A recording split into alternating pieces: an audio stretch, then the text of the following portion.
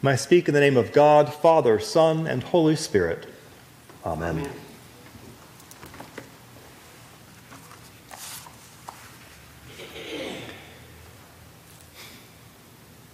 So many of us are seeking healing these days. And I don't just mean the pandemic or relief from physical aches and pains. To live life is to experience change, which means that every life will be touched by changes that involve loss. Loss of abilities, loss of relationships, loss of accustomed ways of doing things. We spend millions of dollars on medicine, therapy, and advice in our search for healing, and these are often helpful. But there are some wounds that don't seem to respond as fully as we might hope. Some pain, some grief, some losses need a spiritual remedy to complete our healing. Some healing can come only by recognizing and moving towards Christ's presence in our own suffering. In our gospel reading, Simon, later known as Peter, and his companions go out and hunt for Jesus. Now, some versions of this passage soften that verb a little bit, and they say that they searched for him, or they went to look for him, or they followed after him. But I think to say that Simon and his friends hunted for Jesus points to something more intense, more compelling in their search. To say that on the morning after Jesus had healed so many, Simon and his friends hunted for Jesus conveys a sense of anxiety or desperation that captures what we might feel sometimes in our own desires for healing. The gospel reading we hear this morning comes at the end of a day that began in that synagogue at Capernaum, where Jesus spoke with that authority, something granted to him not from humans, but directly from God. Remember that from last week? Then Jesus reenacts his encounter with Satan in the desert by casting out that unclean spirit. But the evening gets even more spectacular as the whole town gathers to watch Jesus healing many sick and possessed people. But between these two dramatic and wonderful scenes, there's a quiet moment that would be easy for us to overlook. For you see, when Jesus and those 4 apostles get to Simon and Andrew's house, Simon's mother-in-law is there in bed with a fever. And in just 2 short verses later, her story ends. We don't even know what her name was. Now, if we listen from our 21st century perspective, we might miss a rich insight into her brief but very significant story. For you see, her situation was far more challenging than just a simple high temperature. Today, we think of a fever as just that, a biological issue that can be treated medically once we discover what the cause is. But in this ancient world, they understood illness to be a social event, something that disrupted their very social network, which was for them, just as it is for us, extremely important.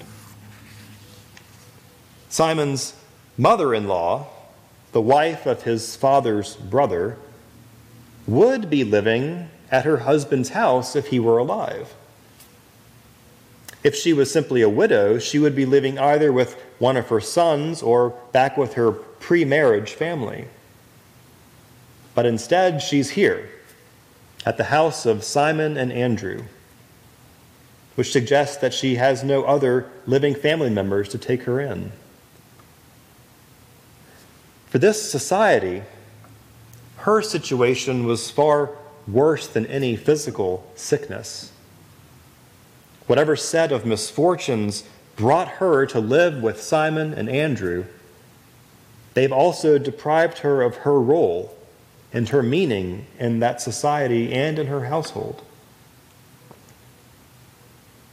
Healing for us today might involve seeking a cure in the form of medicine or surgery or therapy. And these are useful, but cures, as we all know, are not always possible.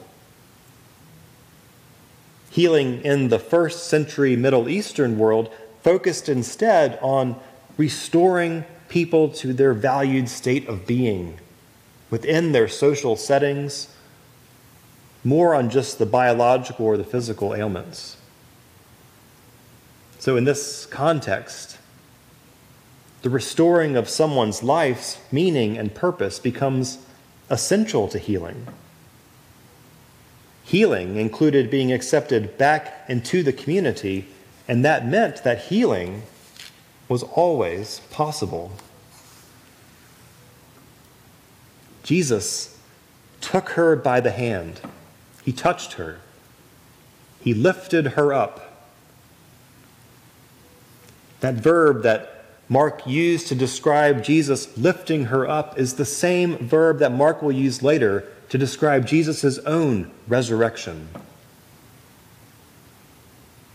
With this event, Jesus' teaching and healing, two faces of the same coin, are spreading throughout the world, and they become more and more inclusive each day.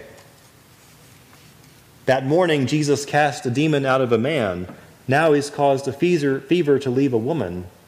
Later, he'll heal another paralyzed man. These are the beginning signs of a larger truth about God. That there is no form of human suffering that Christ cannot heal. But our gospel story this morning is much more than just a story about healing. This is also the first of a series of incidents in Mark's gospel in which a woman is the only person around who seems to know what's going on and who gives the appropriate response to Jesus' healing and teaching. Later, we'll hear about the poor widow's offering of 2 copper coins, of the woman with the alabaster jar of nard, and finally of Mary Magdalene, the other Mary and Salome at the crucifixion, and then at the empty tomb. Jesus came and took Simon's mother-in-law's hand and lifted her up, and the fever left her. Do you remember what she did? Without any prompting, her response was to get up and serve. Jesus has healed her by restoring the meaning to her life, and she took the initiative to serve Jesus and those with them. She becomes the model of discipleship, the model that Jesus consistently embodied. Unlike Simon, who only tried to get Jesus to pay attention to that larger crowd that was crying to be healed, but did nothing about them himself. Simon's mother-in-law reacted by her healing, by serving Christ. For her and for us as well. There are some wounds in life, some pain, some losses, for which healing can only come by moving towards Christ's presence in our suffering.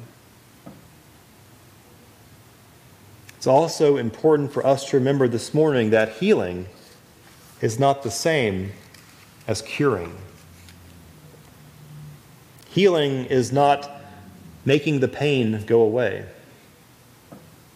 Healing is not the return of that which has been lost. Healing is wholeness. Healing is finding meaning in our loss. It's discovering wholeness and meaning even with all the cracks and holes that life leaves us with. We talk a lot about healing our broken world through our actions, and the ministries we have at St. John's aim to do just that.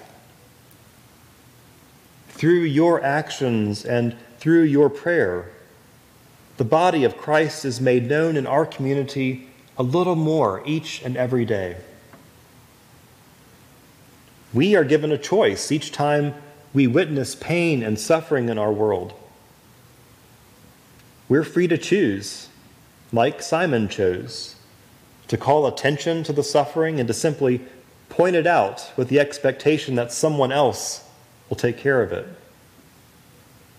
Or, like that nameless mother-in-law, once we have been touched and lifted up ourselves, we can choose to do the better part, to move toward the suffering, not to rescue everyone, not to save the planet on our own, but with acts of genuine service to those whose lives we come across every single day. In that way, Christ can transform their suffering and ours into wholeness, into love. So many people are seeking healing. And it is the unending love of Christ that makes all healing possible. That's what true healing is about. Jesus came and took her by the hand and lifted her up. Then the fever left her, and she began to serve them. Once touched and lifted up, how will we choose to respond?